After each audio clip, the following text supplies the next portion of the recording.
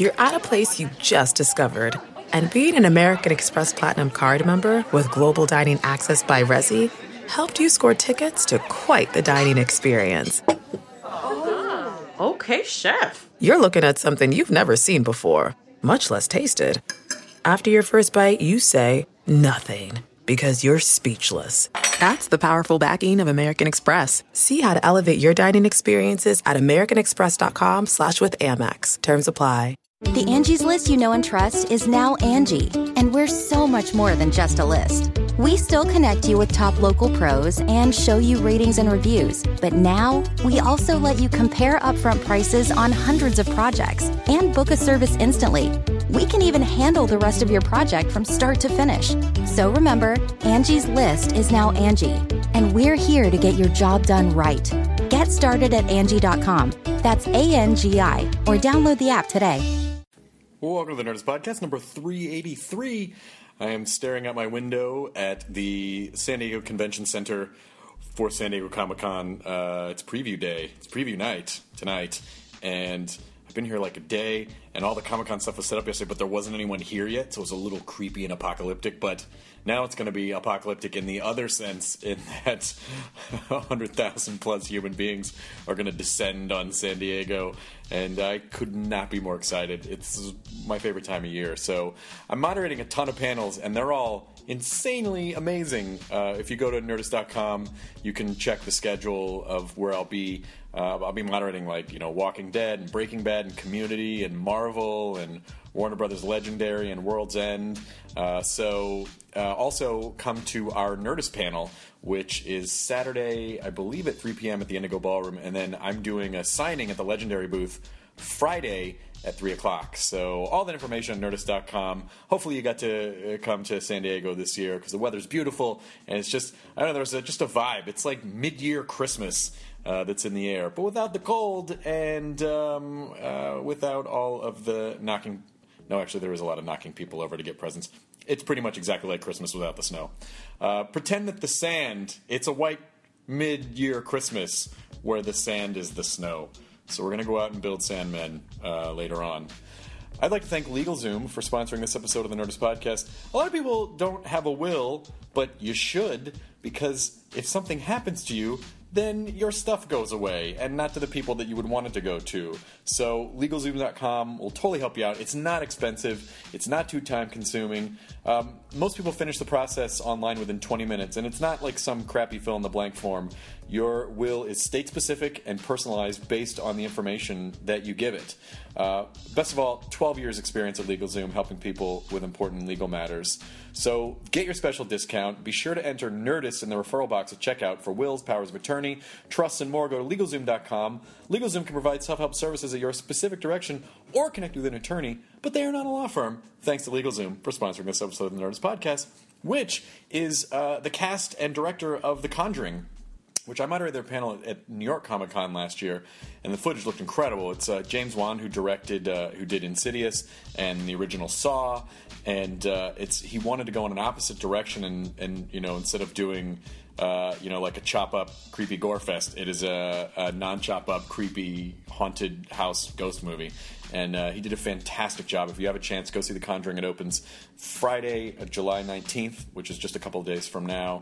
And so I had them come to Meltdown. James came to Meltdown with Ron Livingston and Lily Taylor. And we had a chat. So here it is, the Nerdist Podcast, number 383, with the cast of The Conjuring. Now entering Nerdist.com.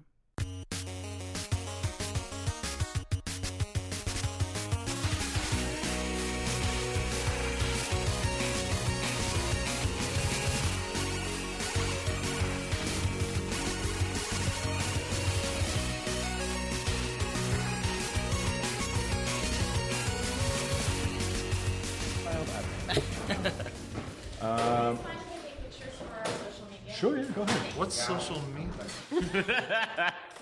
Yeah, We're the worst nerds. Someone's actually started. I don't understand. Someone's actually started abbreviating it in an irritating way. They're like, "Hey, can I put this up on SoMe?" And I'm like, "You could just say social media." That's so you. SoMe sounds like a great pho place. It really is a delicious. They have a great Let's head to vermicelli SoMe. bowl. Did you see that new place in Hollywood? It's called I Don't Know. I love it. AYEDUNU. I don't know. Oh, hipsters. Yeah. Fuck them. Welcome to I might the... replace 9021 pho is my Nothing favorite. can replace that. You don't like Absolutely Fabulous? That's pretty Oh, good. I've seen Absolutely that's- Fabulous. Yeah, that's great. That's actually a good Is place. it a British-themed faux place? No, it's not. It's not. Run It's by down in West Two Hollywood. drunk. You just go in, it's the set of Absolutely Fabulous. Two drunk ladies serving you. There was actually a place in La Crescenta, a Chinese place that's been there for years. I don't know if it's still there. It is actually called the Poo Ping Palace, right off Foothill Boulevard. I don't see a problem with that. That's Very not nice. acceptable. They should have shut that down. They should give it an F on the window. In my old neighborhood, there was a fuck it Thai. Really? Yeah. Yeah, fuck it Thai. Fuck it Thai. I guess we'll just have to go one by one. James and Ron and Lily. I actually saw The Conjuring over the weekend, and it's fantastic. Oh, and cool. Thank you. I moderated your panel at New York Comic Con, which That's right. Yeah. which was really fun. Sorry. Did an outstanding job. Exactly. Nice. Oh, thanks, Ron. I just swore, guys. Can I swear? Whatever you need We've to say. just said fuck it like 8 times. Oh, okay. Wait. Is this thing on? It's Phuket. Yes, Phuket. Everyone's always pleasantly surprised, and they're like, "Is it okay if I swear?" I'm like, yeah, swear a lot if you want to. It's okay. Maybe we shouldn't swear. Ruined. Maybe we shouldn't swear. It's just my laptop. It's all right. It's got a special pouch for it. Yeah. We used to work at Apple. You don't have any connections there anymore? No, that's long gone. Oh, shit. Matt used to be a Mac genius. If you guys have any Apple Yeah. questions, Don't ask. I don't know anymore. he will answer. That's how fast technology moves. Yeah, really, it does. Wow. I'm out of practice. It's not a bike. It's technology. No, I know. It's a computer. Thank you. I know the difference now. All right. The internet is on the computer now. That's my favorite line. Yeah, the answer- who said that? Homer Simpson. Oh, the internet's on the computer. One of my favorite Simpsons internet jokes is like, "Hey, you hear about?" I think it was Lenny. You hear about this internet? No, what's that? It's the internetting in a bathing suit. So you don't have to wear underwear. I was having problems on Twitter this morning. The in Twitter reply window was deleting characters. Right. And I said, is anyone else having this glitch? Jonah, don't fucking give me the first world problem sigh.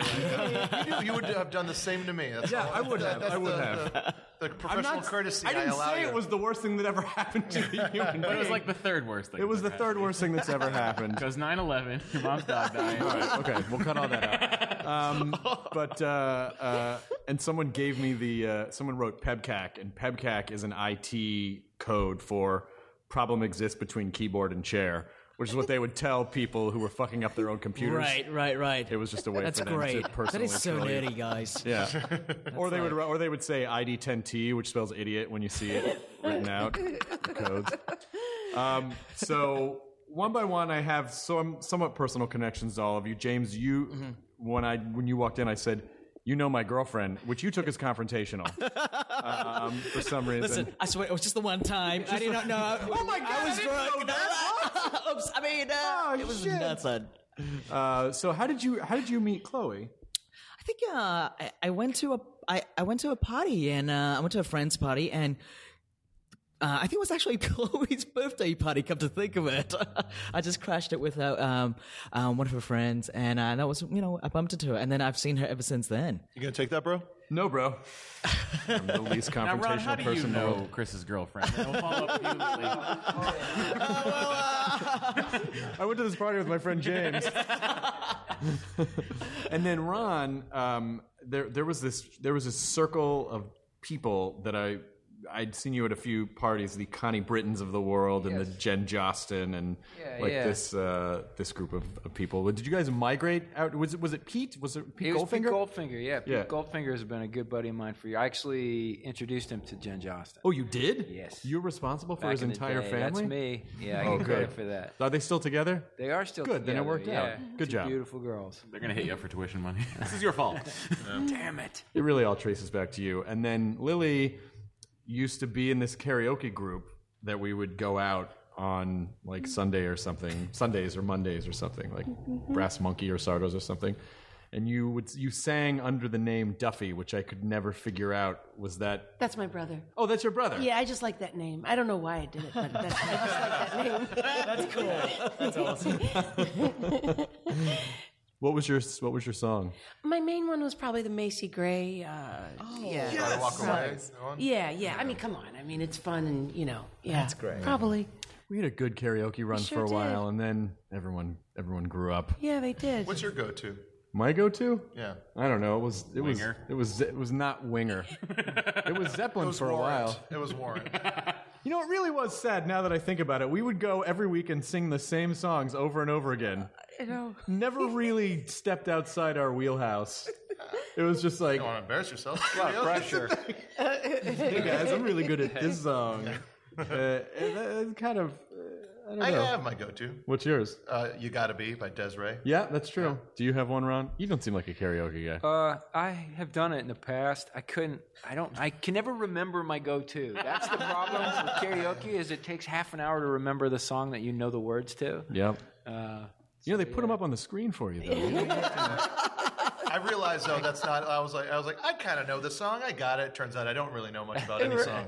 And it's always the worst. And you're always just going through, I wish they had it by artist. The books are always what you need. Totally. It's always an excuse. I don't even know why they have books anymore. Everything is streaming. Like, you could just... Boy, in our day of karaoke, really, you had to look through a book. Crank the wheel and then the projected light through the little... You had to stand inside a zoetrope. And that dinosaur bird would put his beak down, and that's how you'd hear the music. That's right. It's changed a lot. You'd also pull his tail when it was time It's to a stop. living. Yep, it's also changed a lot. So these are my personal connections, my somewhat personal connections to all of you. We can certainly talk about The Conjuring, but first, I want to talk to you for a second about, are you doing a MacGyver movie? Is that happening? Oh my God! Oh man, I think I was. Oh, yeah. That was Future Past. Yes, I that was a project I was very passionate about, but then something came along, and I think MacGyver's now been pushed aside. It's now kind of, I think. Couldn't you, using whatever tools you could find in the pitch room, put it together and save the MacGyver room? Because that feels appropriate. No, just because the next gig I'm on is going to take up so much of my time, and I don't have time to spend on it. Would that be the 7th sequel to Fast and Furious? That could possibly be it. Yes. Interesting. Listen, we wouldn't be mad at you with a MacGyver cameo in that. I'd be like, about time. But I think James maintains that the Jigsaw Killer is basically like Dark MacGyver. I mean, I joke about that. I joke that when people were like, "Why is James doing MacGyver? It doesn't make sense." I'm like, well, look at it. I built an entire horror movie villain franchise around my love for MacGyver. And I do. I love that character. I grew up with MacGyver, and I despise the fact that he has now become somewhat of a joke to a lot of people. And I wanted to reboot MacGyver and do like a fun but yet serious take on the guy, and my version would be slightly a bit different to the TV version. So he's the bad guy. The Phoenix Foundation goes after him, right? Come on. He's the bad guy? Well, I'm making your version. He's the villain. The Phoenix Foundation has to go after him. Yeah, he's sort of like a Bourne identity. Maybe MacGyver is like a Bourne identity thing. And there are a bunch of different... Just make a Bourne sequel. That's all we want. No. But no. Okay, I guess I can talk about it now since I'm not doing it. But my version was I really wanted to embrace I wanted to do a really geeky, nerdy action hero, and that's who he was going to be in my version. He was going to be an MIT dropout. He was supposed to be a guy who's really like delving into all these tech nerdy stuff that we all love, but he uses these low tech approach to fight against these very high tech terrorists. I love it. I think MacGyver was essentially the closest thing to an American version of the Doctor from Doctor Who that we had. Really? Basically, yeah. And I guess he was more of a Boy Scout. Well, okay, there's a big piece of that. Does he know how? Some gumption? He's making it out of gum. I just want to see in the next Fast and the Furious, Vin Diesel wakes up in a junkyard with a bear trap on his head, and he's like, "You know why you're here." You have to incorporate some type of horror element to the next Fast and the Furious movie. Yep, we'll see. All right, good. Jason Statham has been Saw the whole time. He's been Jigsaw. That'd be awesome. So, Ron, how did you guys get involved with the movie? Did you know James before, or how did you guys get in? Ron didn't know of me, but I'm such a big fan of Ron and Lily's work, and so that was how I pushed in that direction. Yeah. I mean, anytime that something comes to you, and I'd seen Insidious, so I already saw what James and Patrick were up to, and I thought it was great. I thought, especially all the kind of Hitchcock elements that nobody had really been doing that suspense stuff for a while. I feel like the pace of the genre has just gotten faster and brighter and louder and a little more shock to it. And this flipped it on its ear and went back to like just a really slow, and then as terrifying, as you could be with just painting a guy's face red. I was like, this is going to be really great. Well, it's kind of fun because it almost seemed like, all right, I did Saw, now I'm going to do the exact opposite kind of suspense movie. Right. And so for you as a director, even though you've done a lot of horror, obviously you don't just do that. But is that sort of how you go, well, I've done this kind of subgenre and this subgenre. Is it just for you just sort of playing around with the palette of horror stuff? I think over the years, people have kind of lumped the sequel, the Saw sequel of the first one. With the first Saw film, I was such a huge fan of like the suspense. I think even from my very first movie, I'm a big fan of tension and suspense. And I've always said the first movie actually isn't a very gory movie at all. I mean, I played so much of it off camera. And so when I became known as the grandfather of torture porn, there was a part of me that thought, yeah, this is kind of cool. But then but then there was another part of me that kind of really disliked it as well. So I kind of had this love-hate relationship with that label because I felt it really pigeonholed me and put me in a box that I wasn't comfortable with. I felt that I was, as a filmmaker, I was more than just that, and I really dislike it when lazy journalism would just use that as a derivative way to kind of put my work down or whatever, right? And so I really made a very conscious decision to try to get out of it, to go make a little action film. Not many people saw that, despite the fact that I really love making it. So I was still known as the horror guy, and so I thought, well, since I'm known as the scary movie guy, I thought I'll do something that's different to what everyone expects of me, and that's why I went back to a classic haunted house ghost story. It's interesting that just what can happen with the unintentional results. Like when you do one thing and then people go, "But that's your thing," and you go, "No, it was just the thing that I did." People must quote the shit out of Office Space to you all the time. Still? Yeah, and it's not terrible, like it's kind of great. You throw the touchdown in the state championship game, and all the rest of your life, people are like, I remember that touchdown. Right. It's not there are worse things in the world. Yeah, right, exactly. But I think sometimes it's not only a disservice to, but people forget the nuances of the thing itself. And it's fun to grow and change and try different things. I saw a tweet from Scott Derrickson that I thought was really cool. He said that a lot of today's sort of upcoming filmmakers or actors, actresses, right, are afraid of being typecast. But typecasting is just a way of being branded, and having a brand is not a bad thing at all. And so I was like, okay, that's pretty cool. That's a good way of looking at it. Well, it's not, but I think also in people's minds and the audience's minds, especially now with the amount of data that we're asked to process, that people just have room for a one-dimensional image of something. Or they'll go, that's that guy, that's that movie, that's what he does, that's it. And someone really has to make the effort to deep dive and go, oh, there's so many, it's more rewarding when you do. It's part of the society we live in right now, which is, everything, especially in making movies in Hollywood, right? It's all about seeing what's on the surface and kind of go, okay, so you do that really well. We think that's all you're really good at. But then it's up to you as an artist to try and prove that you can do more than that. And I think part of that challenge is cool. Wouldn't you say? No, I think in general, we just get information faster, and we're making faster snap judgments on things. Right. You used to be you'd wait for Dan Rather to tell you what's going on, and now you've got the crawl and the graphic and 3 talking heads, and you're just grabbing.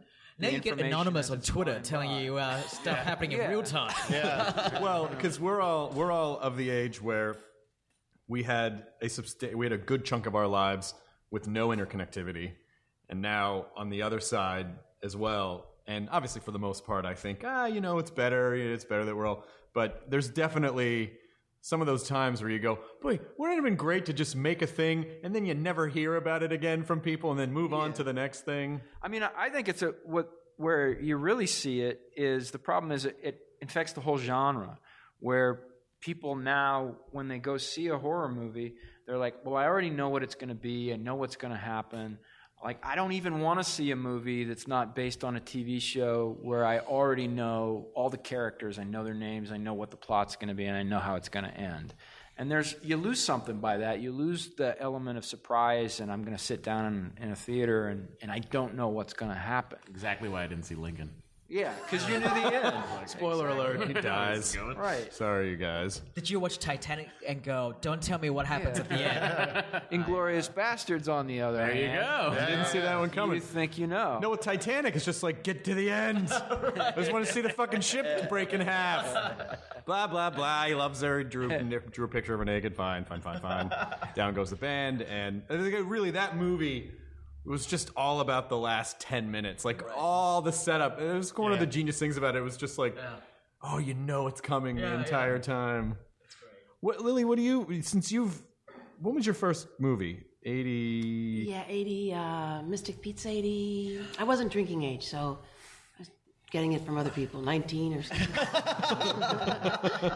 Now, can you be convicted of a crime for admitting that on a podcast? Well, Connecticut does have the blue laws, so maybe you might. Maybe. Is that you're from Connecticut? No, but that's Mystic. Oh, that's where Mystic Pizza was in Connecticut. Yeah. Sorry. Well, I don't know if it necessarily shot. No, Matt, just because a movie says it's in a town doesn't mean it shoots in that town. I'm pretty sure they did shoot in Connecticut. Yeah, I know. You shot in Connecticut? Yeah, in Mystic, yeah. God damn it. All learn right, about things. fine.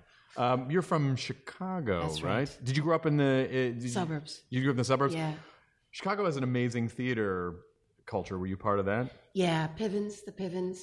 I mean, like, Steppenwolf, they were a little older than us. Yeah. And so sort of missed that boat. But the Pivens, were just like totally nurtured, and they were my family.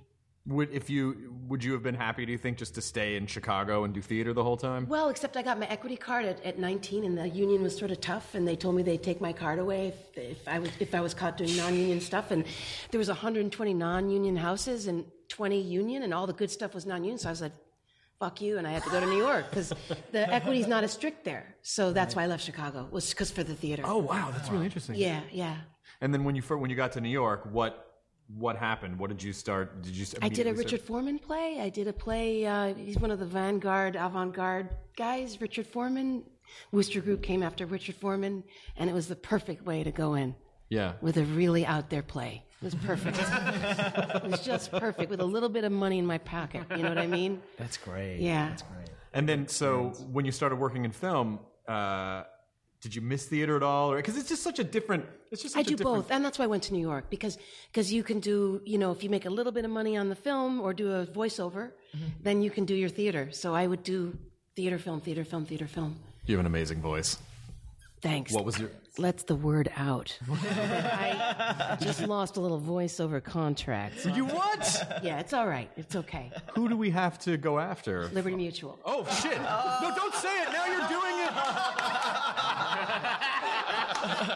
But Paul Giamatti got it, and Paul's great. That's all right. Went to a good friend. Did you lose another job to Paul Giamatti? I mean, you guys. Scalping. You were this close to John Adams, and that fucking guy swoops in and takes it again. Oh, you're actually not male. I loved that you didn't hesitate to go with Liberty Mutual. You're like, well, I don't know if I should. Liberty.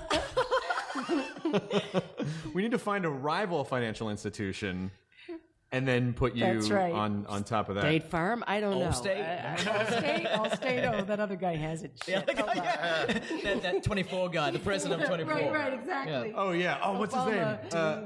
It begins with a D. David, right? David, yeah, something. I forget. Yeah, the guy who was in it was the military show that was really popular. 24? No, not just 24. No, he then went over to some Yes, sort of he did. NCIS, Yes, one of those. JAG situation. Oh, that guy. Look at us. One of those things.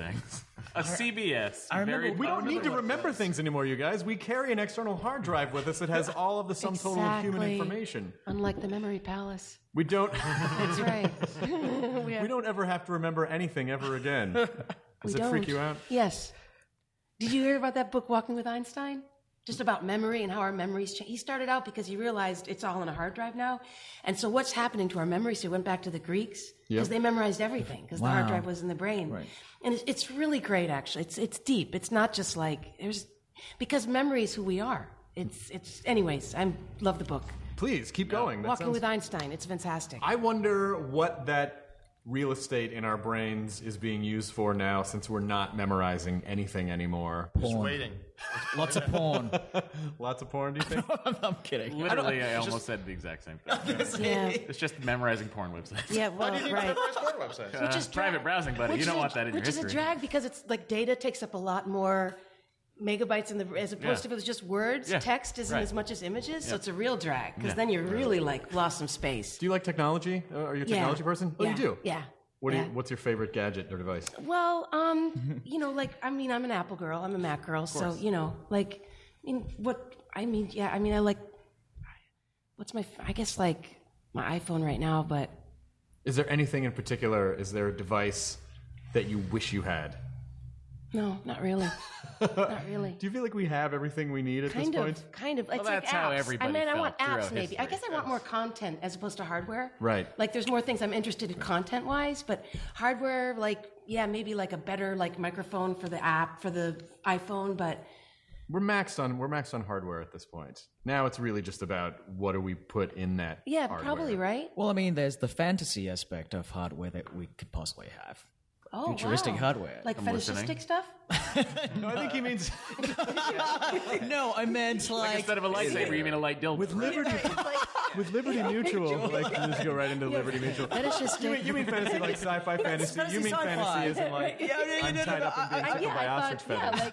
Wilder, like whatever. Or I'm sorry, emu feathers in deference. I'm going to showcode the Nerdist. I'm talking about like time traveling. I'm talking about like teleportation device, that kind of stuff. Like just because that'd be cool. The Phantom Toll booth, like going in. Real holographic, like most. I think that'd be awesome, right? A holodeck is all you need, really. Just one holodeck. Even 3D printing is going to be pretty big. I mean, we have 3D printing is so scary. The guy that made the gun. The guy who made the gun. I'm like, insane. oh my god, he can make anything. It wasn't a very good. It was made from sugar. But it was like their second try. I mean, you can make a better gun out of like a door lock. Some of the medicine stuff that like a doctor saved a little kid's life with a little valve they made from a 3D printer that he could only have made from a 3D printer. So the gun thing, like when I'm reading more of this great stuff that's happening, I know. Then the gun, like I think it balances it out. Aren't they trying to like 3D print food too? Yes, we're trying to 3D print everything. 3D print structures, 3D print because you're using ingredients instead of whatever else they use, and so like you use right. icing and sugar and stuff. That's like exactly how the replicator works on the Enterprise. Just wait till they start 3D printing 3D printers. Oh shit! That's when they become self-aware. That's Terminator shit. We're going to be overrun by printers. Yes, Terminators come. They were basically sentient 3D printers that just started replicating themselves. That's a total line to a movie. We're being overrun by printers. That's fantastic. Can you imagine all these printers? Printnado. Yeah, Printnado. It's a tornado that picks up all the printers. And then just replicates itself. Yeah, exactly. I just pitched it to Sci-Fi. Robot. No, really? Very good. I think they'll totally go It comes out tomorrow night. We've already made it. Yeah, right, exactly. With some shadow Actually, they're puppets. just about finished principal photography. Yeah, it's good. Oh, it's blowing up on Twitter. So many ironic views. They say the most ironic views out of any movie. Oh, beat Liz and Dick? Unfortunately, Sharknado did not get that many ironic views. I don't think that many people killed. watch it. It did not kill. It did not. It didn't? I thought it did. No, they were. I got a lot of social network. That's what they were saying. Interesting. They were like, "Oh, it's been really big on social media." It did but transfer across. It's more like a It never water cooler does. thing as opposed to sitting through it, right? Yeah. It's, Well, yeah, it's one of those things where you hear the concept and you go, ah! But then you're like, I'm going to give 2 hours of my life to shit. Exactly. I want them to make a I did. Did you? Did you watch Sharknado? I did. I watched it because It's a great okay, movie. I got a little story here because I was being interviewed by the director of the film to actually talk about The Conjuring. I really like the guy, right? And he was telling me about the movie that he was about. He's been direct because I was. A while ago when I met him, he was finishing up a movie and then he's starting another one. So I asked him what was his latest one that he was working on. And he said, well, it's this movie for sci-fi called Sharknado. And I just went, oh my God, that is brilliant. I'm like, when that comes out, it's going to be huge. And sure enough, it was. On social media. On social media, yes. But unfortunately but that was really cool. And you know, and it's So me. See the name? It's on me. Yeah, it's on so me. It's on so me. Yeah. Come on, man, get with the lingo. I know, right? So was it literally just a tornado made of sharks? Yes. Okay. Yes. Wow. Yes. It literally is what it sounds. I want to give it a shot. but the fact that Tara Reid and Ian Ziering was in it, that was pretty cool. Well, it's like most of their movies were combining animals, right? Yeah. Like they had a lot of like combining animals, and Right. now they just had to combine an animal with a natural disaster. Right. Mammoth I know. Quake, the earthquake made of mammoths. They just made that one up, but it's going to be really big. Yeah. A slotholyps. Cheetastrophe. Slotholyps. Slowest moving death. It moves so agonizingly slow that you fucking kill yourself because you can't. No. It's like that the apocalypse eventually catches up to it. Yes, the exactly. whole time it's like Michael McDonald and Austin Powers with the steamroller. Did you just say Gorilla Cane? Gorilla The Cane? hurricane made of gorillas? Yes. That's a great idea. So you go to the eye of the Gorilla Cane and you think you're safe, but then it's So many still gorillas. More gorillas. So many. I don't know, man. That sounds a bit derivative. I don't know. It's too similar to Sharknado. I don't know. I think we've been there. No, We've been there, done that. No, you know. it's gorillas. Gorillas. Separate animal tree. Primate, man. Wait. We're talking about freedom fighters? Is that what you're saying? You know someone would pitch that and be like, okay, look, a Not tornado. gorilla, it's gorillas. Yeah. And a tornado is just like touches one place, but a hurricane. This is a scene straight out of Captain Ron. Do you guys remember Captain Ron? Yes, of course. So he goes, he we goes, forget Captain Ron? and watch out for gorillas. And he walks and he gets hijacked and he gets like Martin Short. I think it's Martin Short, right? Sure. Yeah. Yeah, and he gets hijacked. Comes back. He goes, "You said gorilla. You didn't say gorilla. Big difference. Big difference." That was Kurt Russell, right? Kurt Russell. Yeah, he was Captain Ron. He was Captain Ron. Yeah. Classic. Fucking love Who's that the guy. dad name? Was that Charles Grodin? I want to say Charles Grodin. Let's just say that it was, and then let the internet should have correct been. us. Yeah, It should have been Charles Grodin. Yeah, It should be everything. Have you ever worked with Charles Grodin? I love Charles Grodin. I've never met him. I've never gotten to work with him. But yeah. Do you have a favorite Charles Grodin film? Heartbreak Kid? Rosemary's Baby. Oh, Rosemary's Baby. Real life. Real Life is pretty fucking great. Yeah. The Albert Brooks movie. He's pretty great in Ishtar, too. He's pretty great in everything. He's great. Sorry, He's great. sorry. What'd you? Ishtar. Sorry. What was that? Which was the one with Steve Martin? Actually pretty good. Steve Martin, the one where he, The Lonely Guy? The Lonely Guy. The Lonely yes, Guy is great, I love yeah. The Lonely Guy. He's in Dave. I forgot he was in Dave. Why didn't we all just say Beethoven second? No. Ishtar, I don't think Listen, Ishtar. you say, this guy, he's saying what's on my mind, I'm saying what's on his I don't mind. think Ishtar was as bad as people. Ishtar's a better movie than it gets I credit think for. what happened really funny. That was the Yeah. thing, is that it was supposed to be. It was like, you know, a post Tootsie Dustin Hoffman, Warren. It was supposed to be a huge. Post Tootsie. yeah. And then it That's was the errors of humanity. Well, I mean, just taking some of the biggest box office Sure. movies and then sort of putting like taking people from those, and it was supposed to be huge, and it didn't do great. I think by today's standards, it probably actually did okay. Yeah, I mean, What would you it had a compare to big-ass today's, budget. to like a movie from today? What, Ishtar? Yeah, Ishtar. Like in terms of, it was kind of badly perceived back then, but when you look back at it, it wasn't too bad, you know, It financially. you know, it was one of those movies where it was expensive. Right. So before they even finished shooting, everybody was piling on Right. what a bomb it was going to be. Which is what they were doing with Titanic before it came out. They were Right. like, this thing's going to lose so much money. Right. And then it made all of them. All the money. There was no money left. There was nothing. And then Ishtar Cameron was like, did $1 billion, not do that. I'll do that again. Yeah, yeah. I guess the show to not bet against Cameron.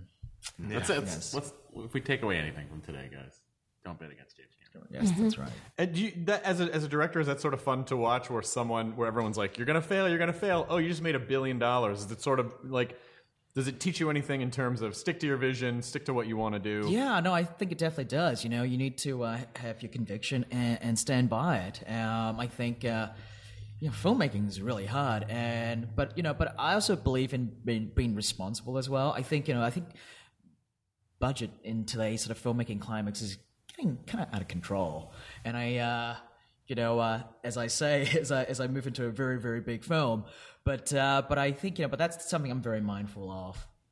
Well, I think it's very easy to say, like, oh, why don't people just make $5 million movies, and Right. then and they go, well, because you can't really make a $5 million movie. You make a $5 million movie just for the movie, and then it's $25 million to market the thing. Right. So it's actually a $30 million movie, which then, it's actually a much more complicated business than I think people realize. Yeah. And No, it people is. spend $100 and $150 million because that's really that's up in the ether where you can stand to make shit tons of money. Right. I mean, people don't realize that to market a big film these days, it costs between 50 to 100 million just to market a film on its own. It's insane. Where does that money go? Bus ads. That's it. Doesn't go to bus All ads. goes to bus ads. I mean, some of us go to bus ads, but I can never figure It out. goes to those banners above your social media Facebook you go. page. No. TV commercials. The TV commercials? No, it's more than that. It's it's doing shows like this one. No. This costs Wait, what? $25 million.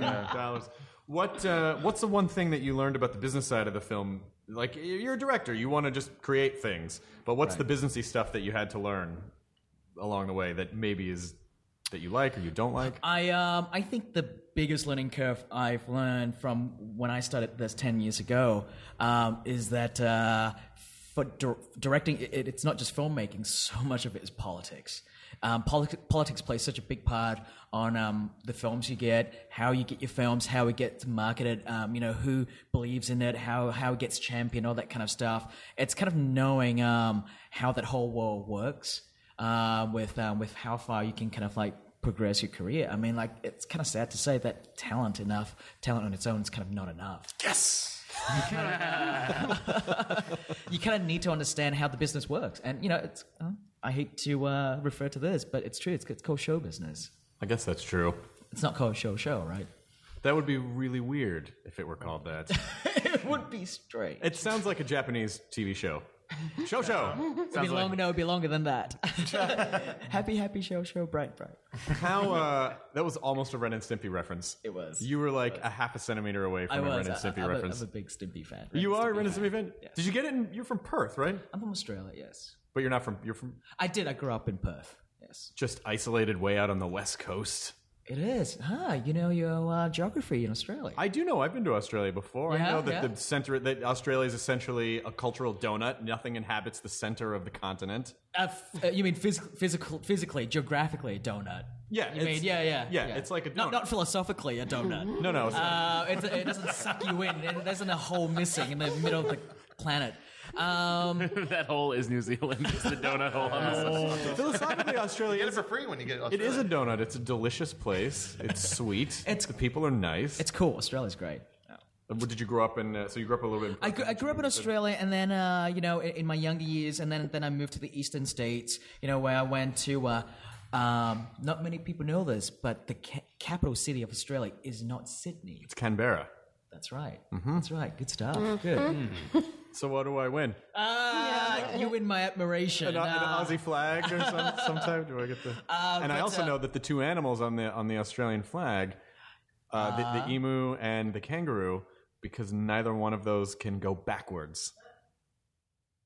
That just blew my mind. Wow. You didn't know that? Blew my mind. That the animals can never. I think they're on. Well, they're not on the flag. Like has basically they're on the coat of arms. They're on the coat of arms. Yeah, Coat the of flag arms. is the constellation. But The emu and the kangaroo. Yes. But those two animals were picked not only because they're indigenous, but also they lack the ability to go backwards, which says that Australia is constantly moving forward. That's great. Isn't that nice? But Or aren't if there they a lot run of into animals? each other, they're just stuck looking at each other. Then it's just a stare up. story. They can't turn around The each other. center of either. Australia is filled with emus. Then they just Staring at kangaroos. they just emu, kangaroo. Good to see you. Can I ask Oh, you this? too. Can a cow move backwards? I think maybe it can move backwards a little bit. I don't know if it's great for a Not coat fast of arms. enough, which is why we have delicious steak. You like that ribeye? It's amazing. I went to school in Canberra as well. I went to high school in Canberra, and then I went down to Melbourne for university, and that was where I met my my buddy Lee Winnell.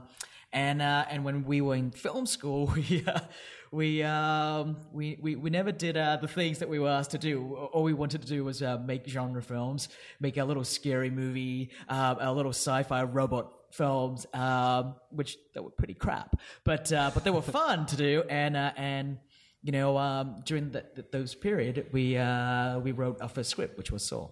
You're pretty much like the Maverick and Goose of. Oh no, of which one's school. Goose? Which one? I don't know. Well, Lee's not here, so we'll make him Goose. Oh, that's kind of shitty. Goose dies. It's just kind of Dies mean. He's not here to early, defend man. himself to be Goose. Well, but he was married to. Goose dies and then he starts bleeding green, so you find out he's a robot. Oh, That's what I took away That's from what it. that was? It's not transmission fluid from the jet. So obviously, as a director, as a writer, you can always be doing something, even if you're not actually shooting a film. You can be writing a film. You can be, as actors. Do you ever feel like, oh, Yeah, it's called theater. Oh, I'm sorry, guys. Oh no, theater's great, but it's not like you can just go act if you feel like it's awful. Yeah, when you're not working. But you still have the thing. You still want to do stuff all the When time. creative energy goes back, we're talking about going backwards. It's like one of the worst things when it backs up on you and it doesn't have a forward motion. It's awful. I kind of like it. I like free time. You know what I mean? Yeah. I have a slower fuse for it, so I think 6 months have to go by before I start getting antsy. My wife's different. I think my wife's like you. She's a couple I like free time, just not more than a year or two. Yeah. Oh, that's yeah.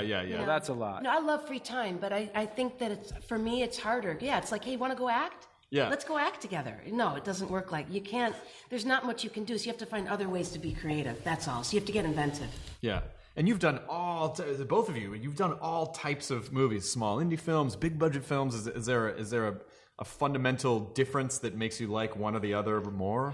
Well, yeah, but I think James is a perfect example for like you can have a lot of money and you can still be an auteur. It was like an independent movie working on The Conjuring, and yet it was $20 million. Right. So craft services was better. Yeah, but like it doesn't matter. It really, if the person in charge is creative, it doesn't matter. And collaborative. The problem with the big movies is the lines of demarcation start getting strong, and there's a lack of collaborativeness that happens. You get a lot of cooks from the money people, right? Because there's more money at stake. So you have a lot of suits kind of sitting around the monitor, and they have all the time in the world to get it the really bad way that they want it. So you'll end up there on a small movie with no money. There's a lot more trust in you to just. Because we're only going to get 2 or 3 takes, so you do it kind of. But they one could way have been your on way. James. But I feel like James knows how to. I'm talking about in the third person. I feel like he knows how to protect himself. He surrounds himself with just the right money people. Rob Cohen, I thought, was a fantastic producer. He was a great Totally producer, had yes. James's back. I had no idea Rob was working for New Line. He was so good. I thought he was independent. Do you know what I mean? I didn't know he was from a studio. Yeah. And I think James is. I just think. Aww. I think I'm so excited to see what James does, because I think he's going to just keep proving all these things wrong. Fast and Furious can be deep. Do you know who knew it could have emotional depth? You know, who knew that you could have that much money and still, like, even Terry Gilliam fell into problems with Baron Munchausen. Right. He even said, "Oh, it was so much better when I just had coconuts for spaceships." Yes. You know, but Baron Munchausen, you could see Terry. He got into such a. I still love that movie so much. It's great. It's great, but you could see there was times when I felt the money sort of weighted down. That's such an interesting idea too, because he spent so much of his early career, the majority of the early part of his life, just having to work under these incredible budget constraints. And then, so what do you do when someone's like, "Here's $100 million"? Right. Like, it's almost. I mean, it does. It sort of weirdly hampers creativity, don't you think? Totally, unless, like, I feel like you know how you're going to spend the money, and you're going to be like, you know what, I really don't need that extra, so just take that and put that somewhere else, because... Right. I mean, I hope so, because, I mean, a lot of times, these big films, they come with their own process. Right, I mean they come with, like, especially going into something like this one. It's such an established world already that I'm coming to play in, and so hopefully I can get in there and do my thing as well. Which they seem to hire you for, right? Right. I mean, you like to think that's the case, but that's part of the fun. I think that's part of the challenge as well. Knowing how to navigate that world. But Lily is right. With Conjuring, we were very fortunate to have a studio that really believed in us, really believed in us, and let us kind of make the film we wanted to make. But having said that, they were very involved from a creative standpoint as well. And like, I gotta say, like, the notes I would get and the ideas that I would get, they would never force it on me, but they'll just pass it on to me, like, just fellow collaborators. And they were really good. They were, like, really good stuff. I know this sounds... it sounds like I'm doing my EPK. I'm not. I've been through sort of like tough filmmaking experiences as well. This is not one of them, and I think the final product kind of shows, that we had the studio resources to back us up, but yet we also had the independence or creativity, like you would have on an indie movie on this film as well. So it's a great blend of both high tech and low tech. I mean, the high tech is there when we needed it. Right. The crane's there when we needed it. But it's like the old school sort of practical effects stuff and the Texas switch stunt work. Yeah. That's the kind of stuff it's fun. Everybody loves it. No, we had the best of both awesome. worlds on this film. And you work with a lot of really great actors besides these guys, like Patrick Wilson, who's fucking awesome. Yeah, I love Patrick. And Vera, whose last name I can never pronounce. Is it Farmiga? Farmiga. Oh, right. I didn't know that.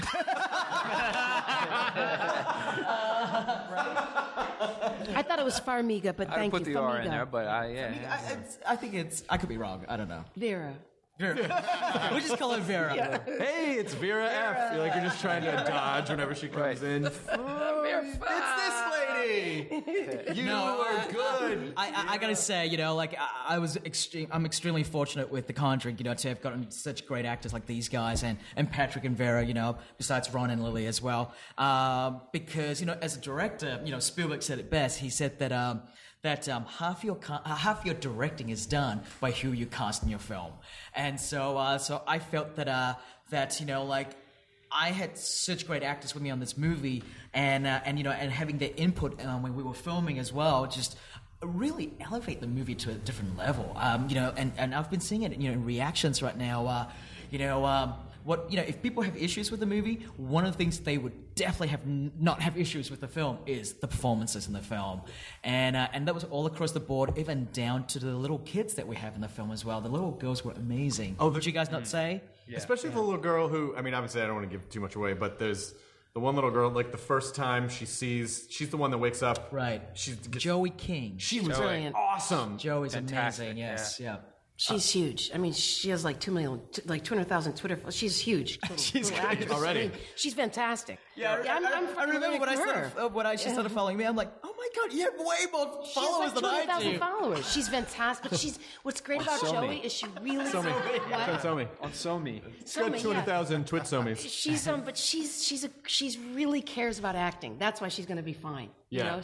But she's also, what I love about her is she's really great, in terms of an actor, but she's just a kid still, right? Yeah. And I think, that's testament to the parents as well, for keeping her a child. And, totally. Enjoying, what it's like to still be a kid.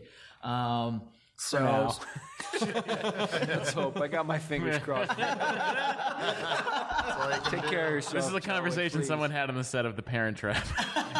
Yeah. Oh my goodness. Oh my goodness. Wow, yeah. Listen, she'll be fine as long as her parents are stable. Oh shit! Oh no! It's kind of a fucked up.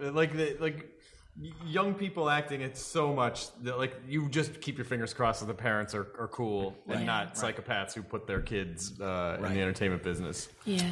Well, and the parents, I think they really have to have a good boundary for everybody else, because it's everybody else that comes in and sees the dollar signs and wants to kind of bleed the kids dry.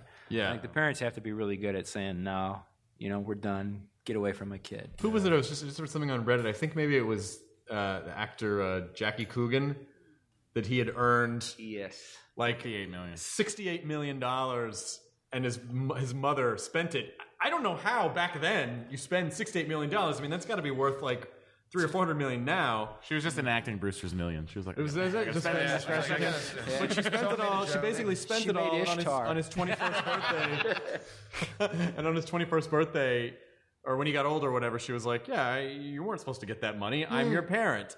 I take the money. Now you're an adult. You can go make whatever money you want." Right, but because of that particular incident, right, a new law was introduced. Yes. The law was introduced, right, that became, that protected the parents have to put a certain amount of money aside for the kids for when they grow up, they can use that. Right. 1 for you, 10 million. Right. 2 for you, 20 million for me. 3 for you. Would you want your? Do you have kids, Lily? Mm-hmm. Do you have kids too? Right. I have a 10-week-old daughter. Oh wow! Shit. Yes. You're gonna put her in a movie? Probably not. No. You don't look nearly as tired as you should. No, you really don't. The coffee. I'm actually curious. What would you guys do when your kids come up to you and say, "Mom, Dad, I want to act in movies"? Well, if they're speaking, then you've already waited a little bit of time. I don't know. I mean, I think it's like any other full-time job, because it can be a full-time job, and there's a lot of hours to it. I don't know. I think if you want to act, there are school plays to be in, and there's, Right, because I mean, it's really fascinating for me because you guys are very successful at what you do, but you guys have seen how hard it is to get here as well. It's not, it's not easy, and so it's kind of you have that mindset, you have that sort of you see the upside and then you see the downside as well. And I think the weird thing about a child acting career is it sort of goes out the window when you become an adult anyway. You have to throw that career, and then maybe you can start a new one as an adult. Right. That's true. So I feel like if you have to start a new one as an adult anyway, you might as well just start as an adult. Yeah, start as an adult and have, I mean, again, there's exceptions in there, like Ron Howard. There's people who just have great experiences. Whatever happened to that guy? Are really well adjusted, and that's true. And and Joey seems like she's going there. I know all the girls, but it's a scary thing. I don't think personally I wouldn't bite it off. No. What about you? It's like whatever desire she has, but I would definitely say, like, when you're 18, you can then get an agent. But until 18, you cannot get an agent. You cannot, if anything happens, great, but I would say probably no. Because same who kind of needs thing, to like be school in that plays system? and stuff like that. Yeah, my parents were like, sure, go audition for Bad News Bears, which was fantastic. You auditioned for Bad News Bears? You bet I did, man. Holy shit! Oh, shit, I brought my mitt in. I was like, for Tatum O'Neal, for the role of Tatum O'Neal? I mean, even though she's probably cast, they were like, don't tell this little girl that she's already cast. But yeah, and I had like a little scene with Gary Coleman and a little commercial. I wouldn't trade that for anything. What was your thing with Gary Coleman? Yeah. It was for Liberty Mutual. It's awful. It's for cornbread commercial. What? Bad. Oh, shit. Bad. Oh, my God. And you were in this commercial? He didn't believe I was a girl because I looked like a boy because I was a tomboy, so he was trying to take my shirt off. We were fist. Of course he was. Are you sure? It's a moth story. I'm telling you. It's my next moth story. For the moth, yeah. Yeah, for the moth. I've already done one. I'm going to do I think it's Gary Coleman. I think you got it. Sponsored by Liberty Mutual. I also like the idea that cornbread needed a commercial. Well, honey, on so many levels. And he was so sick of cornbread, he would take these breaks. Obviously, because I got to stop eating this cornbread. And so when we go out and play, anyways, long story. But anyways, yes. Playing where he pinned you down and tried to pull your shirt off. Right, of course. Yeah. And I'm like, I'm flat anyway. Playing. So you're not going to learn that way anyway, buddy. That's so cute. That is an amazing story. Why is it creepy to me? I don't understand. Cute dash creepy. No, I know. It's and you worked with Gary Cole. I was with Gary Cole. Oh my God. Amazing. And the funny thing? You trying to pin him down and take his shirt off. I don't believe that you're a boy. He tried to pull his pants down. Jesus. How was the Mike Judge experience? Was it everyone sort of coming in with their own ideas, or was he pretty? I mean, both. That's the great thing about Mike is he's such a genius. Like, he has his own vision, and you see it in all his movies. It's just this really twisted, kind of weird thing. But he's not persnickety about any of it. He's kind of open. I thought that it'd be different because, like, as an animator, you picture, well, he's got it drawn out in his head and he wants it to match that. But he was also a bass player, so he kind of came. It was a little bit like band rehearsal. He's like, "Oh, all right, I kind of dig what you're doing there, and I don't know, let's try it again." And it was fun. It was a lot of fun. With Mike, because I remember watching the. I used to, pre-internet days, you'd have to go to these Spike and Mike Sick and Twisted festivals of animation, and you would see all of Mike Judge's stuff, and his artwork wasn't really the strongest part of the animation. He was amazing with characters. He did the best, like Inbred Jed and Beavis and Butthead were basically just two side characters for this larger world that he had. it's an anti-perfectionism. He's not a guy that was like, well, I can't make it because I don't draw. He was like, no, hey, this is. It was sort of internet philosophy before the internet. Yeah, it was like mediocre is good enough. Right, get it, get it out there, and then we'll update it. Well, it's we'll patch it later. Yeah, because there's something about when things are too polished, they automatically smack of corporate involvement, and then people, even if they don't understand why they don't trust it, they're like, I don't know, you're trying to sell me something. So when something's a little dirty and rough around the edges, it feels like, this guy just made this in his room. Creative spirit. Yeah, totally. Exactly. Which you see, with... He made it in his MTV room. Yeah. Wow. Well, before that, he started that stuff at home. He went out and actually bought a piece of equipment that's basically like a camera pointing down. Yep. And and hand DIY. drew all the stuff. That's awesome.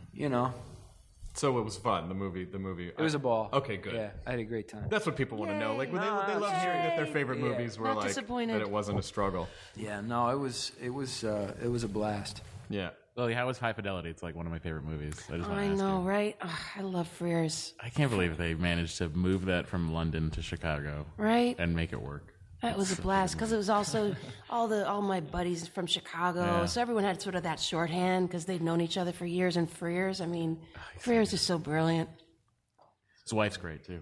Do people? This is sort of the same question that I asked Ron, but do people? How long did it take after Say Anything for people to stop singing Joe songs at you? Honey, it hasn't.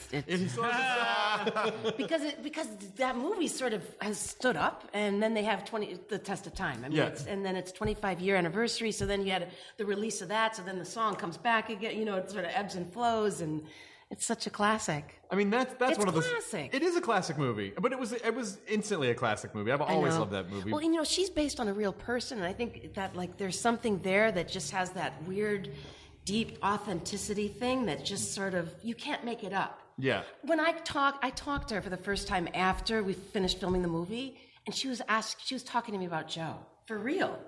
What? Yes, she's like, it's not made up. So I think that's also partly why that character just sort of struck a chord. You just, truth is stranger than fiction. And Cusack was sort of a master at playing the non-stereotypical nerdy guy. Yeah. Like he always sort of played that sort of that heady nerdy guy without being I'm pushing up my glasses. That's right. Right. And Lloyd and all those different all the different characters that he played throughout that. Plus, he looks great when it rains. No. He really does. Every movie. He was a nerd in 16 Candles. I remember he was one of the two. He was one of the two geeks from 16 That's Candles. Where they right. go. But it was such a lovely era of comedies back then, and a movie like that, which I would say probably was aimed at a younger audience, but just at a time when teen movies weren't stupid teen movies. They had soul. Right, like Fast Times at Ridgemont High. Yes. Right? That was right before Cameron. Of course, Cameron wrote that. Yeah. Have you worked? How many times have you worked with him? Just once. Yeah. Yeah. Are there other people that you see around? You go, we should work together, but it just hasn't happened yet. Like who's someone that you want to? Oh man, James. No. I don't know. Not really. There's people that I don't know. It's sort of like when you meet and cross paths and it happens. Do you know what I mean? It goes the other way around too. It's like it's Sadie Hawkins thing where actors don't get to ask directors out. It goes the other way around. You know, like they have a thing and then they want you. All the actors are just up against the wall. Yeah, you're standing against the wall, practicing your curtsy. It's yeah, maybe that's why. Yeah. Unless you're producing your own stuff, it's and then you're picking a director as a producer rather than I think as an actor. Are you producing any stuff? No. He just produced a baby. Part of the thing is about that, it's kind of the way it has to be because the story's told, the director carries the story from, pre-production all the way through post. They're the ones that have to live with it. You give a movie really at least a year of your life. Easily. Probably more. Even on the small films, like Insidious, I was like, I cannot believe I was on this for over a year. Yeah. Even a small movie like that takes a long time. As an actor, you can kind of swan in for. I'm always envious of actors that actors can come in, do a project, and then move on to the next one, and the next one in a period of a year. Like in a period of me making one movie, like I see my actor friends, they would have done 4 or 5 different projects, and I'm like, and they all had The Rock in it, which is weird. But as a director, you have to essentially be the encyclopedia you're basically the master of that world and that universe. And for an actor, you kind of get to come in and just be this one element of that, which is nice. Directing directing sounds awful to me. Like, it sounds like you have to know the answer to everything. Yeah. You do at all times, and you are the end point for everything. It all comes back to you in some way or another. Yeah, you do, and you just have to make sure that that you have answers. And a lot of times you don't necessarily have the answers to give people, but you just have to pretend like you have. That's part of the trick as well. Is I always say part of directing is how well you kind of hide that you don't know what the hell you're doing. I remember a story, and I don't remember the director, but somebody they were doing a piece on him, and our department came and said, "We need to know which of these two chairs to use." And he looks at it and he goes, "Oh, that one." And the interviewer was like, "How can you do that in a split second? Just know that that's the chair." And he's like, "What chair? What are you talking about?" And I think the point was sometimes they just are there to make a snap decision that they don't. Do you do that as actors? How much do you come in? When you're, I'm getting up, I'm going to work a shoot all day. How much do you know? Like, this is what I'm going to do today, and how much is it just? I try to do that. I sort of think that 95% of the preparation that you do is not because that's how you're going to do it. It's just so that you can tell yourself, I'm prepared, and you don't shit your pants when you go in and then try to wing it. But ultimately, I think I'm always trying to work on being able to just wing it as it goes and not fall out of it and go, oh, I'm winging it, and the preparation just gets you there. Yeah, I think it's important. I think it's the same what Ron's saying is I think I'm not a big fan of storyboards. Okay, even though I'm a very visual director, I'm not a big fan because I hate the idea that everything's so locked down. I like being able to come on set and be free, but still have an overall umbrella concept as to what you want the film to be, how you want the scenes to play out, how you want the camera, the actors, and all that to perform and work out. But I hate the idea of being so rigid and locked in because I feel like part of what makes filmmaking fun and exciting is discovering it when you're on set. Like when you discover things with your actors, with your DP, with people around you. So I get it when you're making a much bigger movie, like where there's a lot of CGI, there's a lot of green screen work. You need to know every single shot. Every shot's pre-vised out, and so I can understand from that standpoint. But if I don't have to do that, I'd rather not do that because I think having the freedom to kind of discover it as you're going along just brings so much more to the film. Yeah, when you're acting, how do you know that you're getting it? Does it feel like anything, or does it not? Does it feel like nothing? Like, how do you? You know what? In some ways, it really doesn't matter how I feel because I've really learned as an actor, like I don't. I'm just too subjective. So it's like, especially with plays, I know that the performance I could feel like a awful performance. Then I get off and everyone's like, "No, you were totally on." And I realize, you know what? I'm just not the one to ask, especially if there's complicated stuff with the character. How's that not going to bleed over? Let's say the character's really sad for 2 hours. How am I not going to be a little bit sad thinking about my performance? Do you know what I mean? Right. So it's just like I'm not the one to ask. I just try to just be as open as I can to show up the best that I can and maybe talk to myself the next day about it, maybe after we've had some sleep, and then we can constructively look at what happened. Do you know what I'm saying? Are we the worst judges of our own work, do you think? I think our input's interesting, but I think we need more input than just ourselves.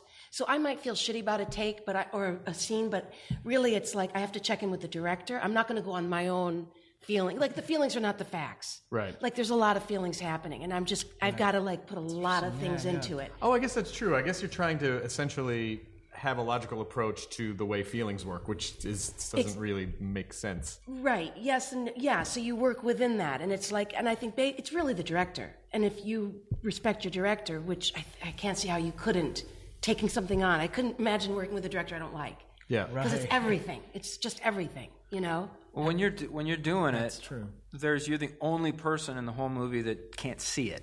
You know what I mean? You can't look at it. Right. So you don't really know. I feel like it's a good sign if you finish a scene and you don't have a lot of opinions about it, like you don't really remember how it went. That's at least a good sign that you weren't spending the whole time with a little scorecard going, okay, I got that. Okay, oh no, that one. You know, like if that you're not overanalyzing it. Yeah. Do you like playing characters? Do you like playing totally normal characters, or a character that has a pretty specific quirk, or do you try to find that quirk? Like in other words, that they say, "Oh, you're just a guy." Like, what do you do with that? How does anyone just be a guy? I think there's that's a really good question. I mean, any just a guy is like a really complex individual. The question is how much of that is on the page. You know what I mean? Like a guy crosses the street in the background. He's got a whole lot, he's got a job. He went to college somewhere, You can spend 10 weeks mapping all of that out and say, well, it's going to affect how I cross the street. It's probably not ever going to get to the audience. So you could also come at it where you just go, my butt itches, so I'm going to scratch my butt while I'm crossing the street. And that's going to be alive and real and something that someone might notice too. Who knows? It's probably going to get cut out of the movie anyway. No matter what you do. So you just do something that gets you through it. Yeah. That you enjoy. What is something that you do if you're in a scene and the other person? I'm positive this did not happen in this movie. I know we're naming names. But and the other person's just not. They're not there. They're not bringing it. They don't care. Whatever. Are you then in the moment? Are you required to sort of match their energy, or do you try to elevate? What do you do if your team's not on board? Well, like with movies, like if it's really a problem, I'll pull the director aside and say, we have a problem. So what are we going to do here? And either they'll fix it, or maybe we'll shoot it, and then later when they're gone, we'll bring in the AD, and then I'll do it with the AD or whoever. You know what I mean? I had to do that once because it was just untenable. It was just like I had to shoot it with somebody else. Do you know what I mean? Oh wow. Yeah. Courtney Love. I mean, okay, all right. That one you can say. Yeah. The Liberty Mutual of actresses. Poor thing. But anyway, I mean, I love Courtney, but she's. This is Courtney Love for Liberty Mutual. Just like mash the two of them together. You know what I mean? Yeah, exactly. But like with plays, it's hard because if you're not getting with plays, there's nothing you can do in the moment. Right, because exactly. So it's about acceptance with a capital A. How do you dig yourself out when you show? I mean, obviously, people go, well, acting's not like, you're not like building anything with your hands. I go, no, you're not, but it's tough emotional work. And when you show up and you're sick or you don't feel good or you're just in a wall, like how do you push through that? I think all that stuff's great, actually. It just goes in. You know what I mean? It's like, oh, okay, so I guess my character's sick today or tired now. You know what I mean? And like I don't have to paint circles under my eyes because I already have circles under my eyes. So right. You just think, oh, I guess why would they be tired? Oh, yeah, they'd be tired because of X or something. But I just think all that shit goes in the stew. You know what's really weird is I've gone on with a really, really high fever, really, really sick.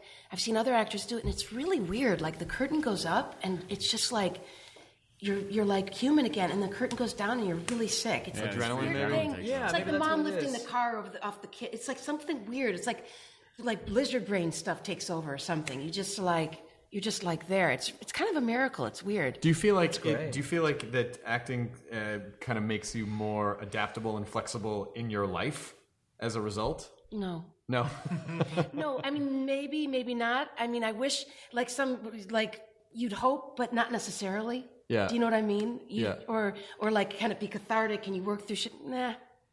But I can't imagine how it couldn't bleed in if you're open as an actor and the neurons are firing and you're adapting, how that flexibility or aliveness couldn't somehow bleed over a little bit. Here's a question. As parents, so you work all day, you are exhausted, you have this sort of emotional thing that you've absorbed from whatever it is that you're shooting, but you got to be present for your kids because they need you. So how do you, where do you find that surplus of energy? It's just a special thing, and it's like I think every actor should have a kid. Whether they rent a kid for a while, just something that's bigger. It's something that's bigger than you. It's something that's bigger. It's all you need is something bigger than you. Don't you feel like some actors though they don't think there's anything bigger than them? Well, that's why I'm saying rent a kid, because when that kid is saying, no, I'm gonna shit here.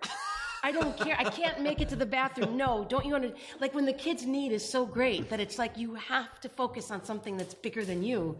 It's a kid. The kid is the kid helps with not dwelling. So some not people getting would have to bored. rent Jesus. Yeah, right. So, Yep. I'm kind of being facetious, but I'm really saying that a kid is great because it just gets it right sized. Because acting, it's kind of easy to dwell. Maybe if you've been in a heavy thing all day and it's just easy to go there. And then, but a kid just like, you just don't have you just can't. Yeah. So it's just great. It's just great because it's more right sized. Is this your first child? First child, yeah. How are you feeling? Awesome. Good. Yeah, it's the greatest thing ever. Are you glad that you had a kid when you were not like in your 20s? Do you like that you sort of like, because you have a kid in your 40s, you get to sort of like, you know who you are. Wait, Ron, you're not in your 20s? It's a real it's a real paradox. I'm not in my 20s. It's kind of paradoxical because on the one hand, it's the greatest thing ever, and you go, oh shit, I really would have loved doing this 20 years ago. But then at the same time, you're like, if I did it 20 years ago, it wouldn't be this kid. It would have been another kid. So it's just perfect. And that kid would have been a piece of shit, right? Yeah, seriously. Who knows? That kid could have sucked. That's why you don't time travel, guys. Never messes things up. Never meet your kids. What about you? What's? I have no kids, thank God, that I know of. Thank Your God. kids are your films at this point. Yes, Your children are your films at this point because that gets the lion's share of your attention and your time. And you have to foster them and teach them how to walk and teach Some scary kids. They golf.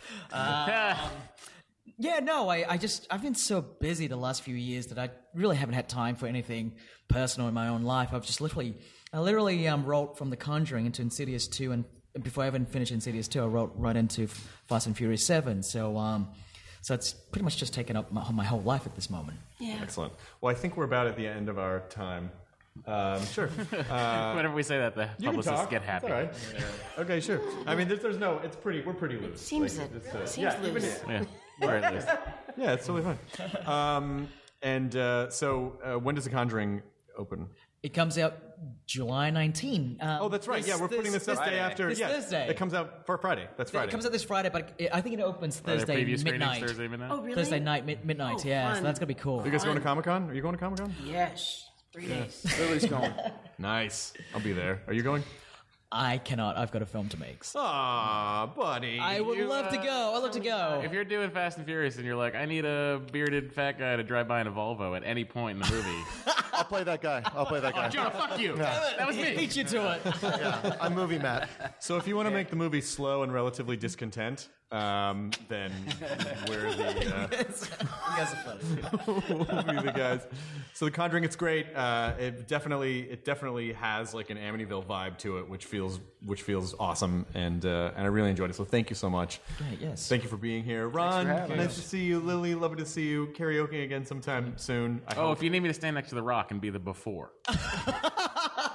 The boulder. The shorter.